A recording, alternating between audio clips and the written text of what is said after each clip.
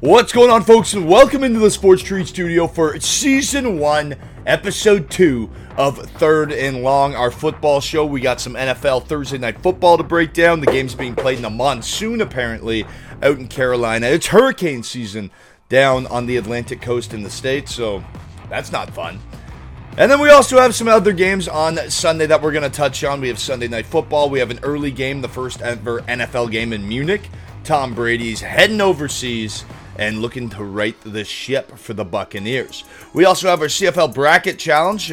If you picked the Montreal Alouettes and the BC Lions last week, then you have a perfect bracket so far heading in to the Eastern and Western Conference Finals this Sunday. Should be a ton of fun, folks, but let's jump into this show right now with our Thursday Night Football. It's the Atlanta Falcons visiting the Carolina Panthers, and well, folks, this is another Netflix Thursday unless you have Cordero Patterson on your fantasy team. This is going to be a really tough game to watch. So the Carolina Panthers last week, they gave up over 150 yards and 5 touchdowns to Joe Mixon. 4 of them on the ground. Yeah, that doesn't promise too well against Cordero Patterson, who scored 2 tutties last week. This game is being played in a monsoon, as I said. So throwing the football, it's not going to be there. Also, one thing I want to talk about, PJ Walker. His line is 170.5 yards. Take the under on that all day, even money. PJ Walker last week put up a QB rating of 0.0. The worst possible, like literally 0. Baker Mayfield came in relief in garbage time, hit 14 of 20 passes, had a QB rating up over 120. PJ Walker is going to be on an extremely short leash, and it's a monsoon. It's essentially a pre-hurricane. They're not going to be throwing the football. That means a whole lot of Deontay Foreman and his line at 62.5 yards. Make sure you hit the more on that one. Absolutely love that. And now if we break down this game a little more on the other side of the football, Cordero Patterson, 50.5 yards is his line. I'm loving that line as well. It will be a committee of backs in that Atlanta backfield. However, Cordero Patterson is still the number one guy, and the way they scheme with him to get him to the edge, he could realistically break this in 2 big chunk runs. Last thing to note, Marcus Mariota, passing line, 150.5, less. We just talked about this. With that said, although I have very little faith in Marcus Mariota, there are just too many question marks on the Panthers side of the football to have faith in them defending home field. In addition, the Falcons have the weapons to exploit the weaknesses of the Panthers. We saw Joe Mixon go off last week. Whether it's Tyler Algier, whether it's Cordero Patterson, someone is going to break off a massive run, and Atlanta's going to control this pace. The clock's going to tick. I like the under of 42.5, and I like the Falcons to cover the 3-point spread. And here's your stat of the day. Connor did some digging for all you Sports Tree users.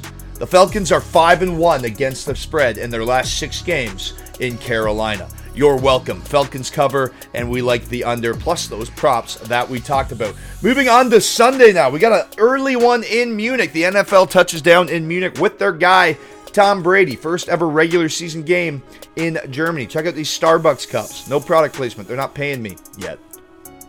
The Seattle Seahawks are underdogs in this matchup, and the only reason is Tom Brady. Tom Brady had the most Brady-esque end to last week's game. Clutch, game-winning drive, touchdown, Brady wins.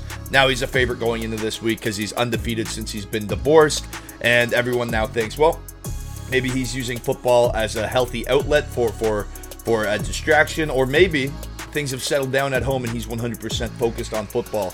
If either of those two things are true, Tom Brady should be slicing and dicing, and this Buccaneers team should turn into and morph into that Super Bowl team that everyone thought they were going to be, at least the Super Bowl contender that everyone thought they were going to be in the preseason. Now, on the other side of the ball, Geno Smith and the Seahawks are humming. Walker is arguably playing like the offensive rookie of the year for the second half of this season, or the second half of the first half of the season, second quarter of the season. Boom, math. But let's talk about Geno Smith. Over 2,000 passing yards. He's just looked so good. But here's why I'm taking the Buccaneers. It's because Tom Brady has a favorable matchup. The Seattle secondary is allowing a QB rating of 94.1 and 13 passing TDs in just 9 games played. The Bucs, if they can establish that long-lost rush attack, Seattle's giving up 4.8 yards per carry. If you get Lenny going and then Tom Brady has time and you're mixing up the punches, I don't see Seattle hanging in with these guys. Brady's also 3-0 in Europe. Not that really equivalates to this much, but I think for this Bucs team to take that next step and become that Super Bowl contending team, they have to be able to take advantage of these matchups. I think the Bucs defense is going to have to step up in a big way to shut down Geno Smith and Kenneth Walker. However, on offense, I like the Bucs to get it done. I like the Bucs to have a big showing, and I think they win this game in Munich. All right, the Buffalo Bills versus the Minnesota Vikings, arguably the game of the week. However, Josh Allen sprained UCL in his throwing elbow. Was that the problem last week? He had a passer rating below 50, his worst of the season, 2 interceptions, and barely passed for 200 yards. That's not the Josh Allen that we're used to seeing. This week he gets a Minnesota Vikings team that is overrated. I'll say it. Here we go, Viking rant time. They've just beat up on inferior opponents all year. They have one loss. Kirk Cousins is celebrating on the plane like he won the Super Bowl. You guys beat the Washington Commanders. They were known as the football team not a year ago. Settle down a bit. Pump your brakes. This Bills team is going to be pissed. I don't care that Josh Allen's arm could be hanging from his side, and they could still win this football game. Lean on Devin Singletary. Hit those quick routes to Stephon Diggs. And guess what? Kirk Cousins isn't keeping pace with Josh Allen. Get Von Miller after Kirk Cousins. Shut down the run. Stack the box. Win this game in Buffalo. And honestly, get your mojo back. Bills win. The Bills win at home. I'm very confident that the Bills are going to go out and slap the Minnesota Vikings around. Josh Allen with 1 or 2 arms. Let's go, Buffalo. Up next, Detroit Lions and the Chicago Bears. Justin Fields is the reigning offensive player of the week, recording 178 rushing yards, breaking the NFL single-game record for rushing yards as a quarterback. Michael Vick stuff, baby. That's huge. Now this week, the Bears take on a Lions defense that's allowing 5 yards per carry and 5.1 yards per carry to quarterbacks. Putting up points shouldn't be a problem for the Bears this week. Run the ball, you have Montgomery, you have Khalil Herbert, you have Justin Fields. Cole Kmet, 2 tutties last week. You have a guy down by the end zone. Chase Claypool, the guy's had another week to mess with this team. Offense isn't going to be the problem. It's the Bears' defense, which sounds so weird coming from Chicago, but the Bears' defense, they can't stop anything. However, they take on a slumping Lions offense at Soldier Field. The Lions just had 15 points last week. You get Soldier Field rocking. The Bears simply own the Lions. It's what they do. At -3, -2.5, I'm seeing some places, and a money line at -150. Give me the Bears win. Give me the Bears money line. Justin Fields rushing prop. I don't know what it is, but I'll take the more on that. And then I'll probably look for something cheeky like a Khalil Herbert rushing prop. Sunday Night Football. The Chargers visit the 49ers, and the last time we saw the 49ers, they had Christian McCaffrey throw for a touchdown, run a touchdown in, and catch a touchdown. First guy to do that since LT in 2005. That was a trivia question on this show a week ago. Now you throw Deebo Samuel into the mix the first time. You give them a bye week. They have a week to scheme, an extra week to scheme.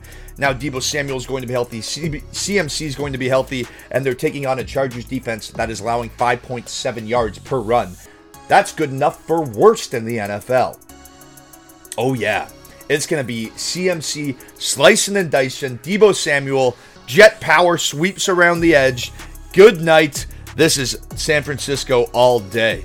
Unfortunately, we don't know about Keenan Allen, and we don't know about Mike Williams. Justin Herbert, God love him, he's doing it by himself with his rib injury, and he still brought this team to 5-3.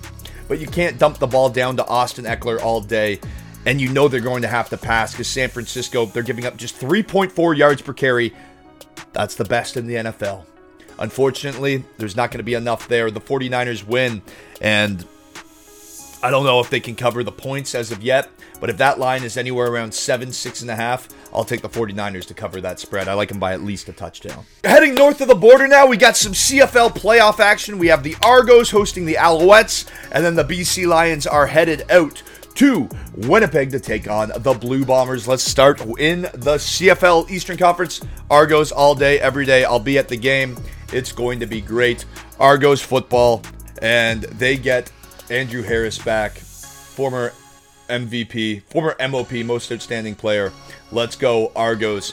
Out west, I'm riding with the Blue Bombers. I think they're too good. They're too deep. However, I would like to see the Lions win for our guy Peter Godber, former teammate of mine. Plus, who doesn't want to see Rourke? Who doesn't want to see a Canadian quarterback in the Grey Cup final? So there's your breakdown for Sunday's matchups. Make sure you check out your bracket challenge if you filled one out last week. And obviously, we'll be giving $500 away at the conclusion of the Grey Cup. All right, folks, getting into your trivia question for this week's edition of Third and Long. Here's your trivia question. Where did Justin Fields play his final year of college football before entering the NFL and now breaking the record for the most rushing yards by a quarterback? NFC Player of the Week. I'm so happy. I'm so proud. Fields of Dreams, baby. Lastly, we will be at the Bogey Club on Saturday night. Come and check it out. UFC watch party. Come. It'll be a great time. We'll give away some picks. We'll have the longest drive competition, closest to the pin. We'll give away some subscriptions. There'll be some pizza. There'll be some drinks. It'll be a great time. A few wobbly pops on me. All right? It'll be fun.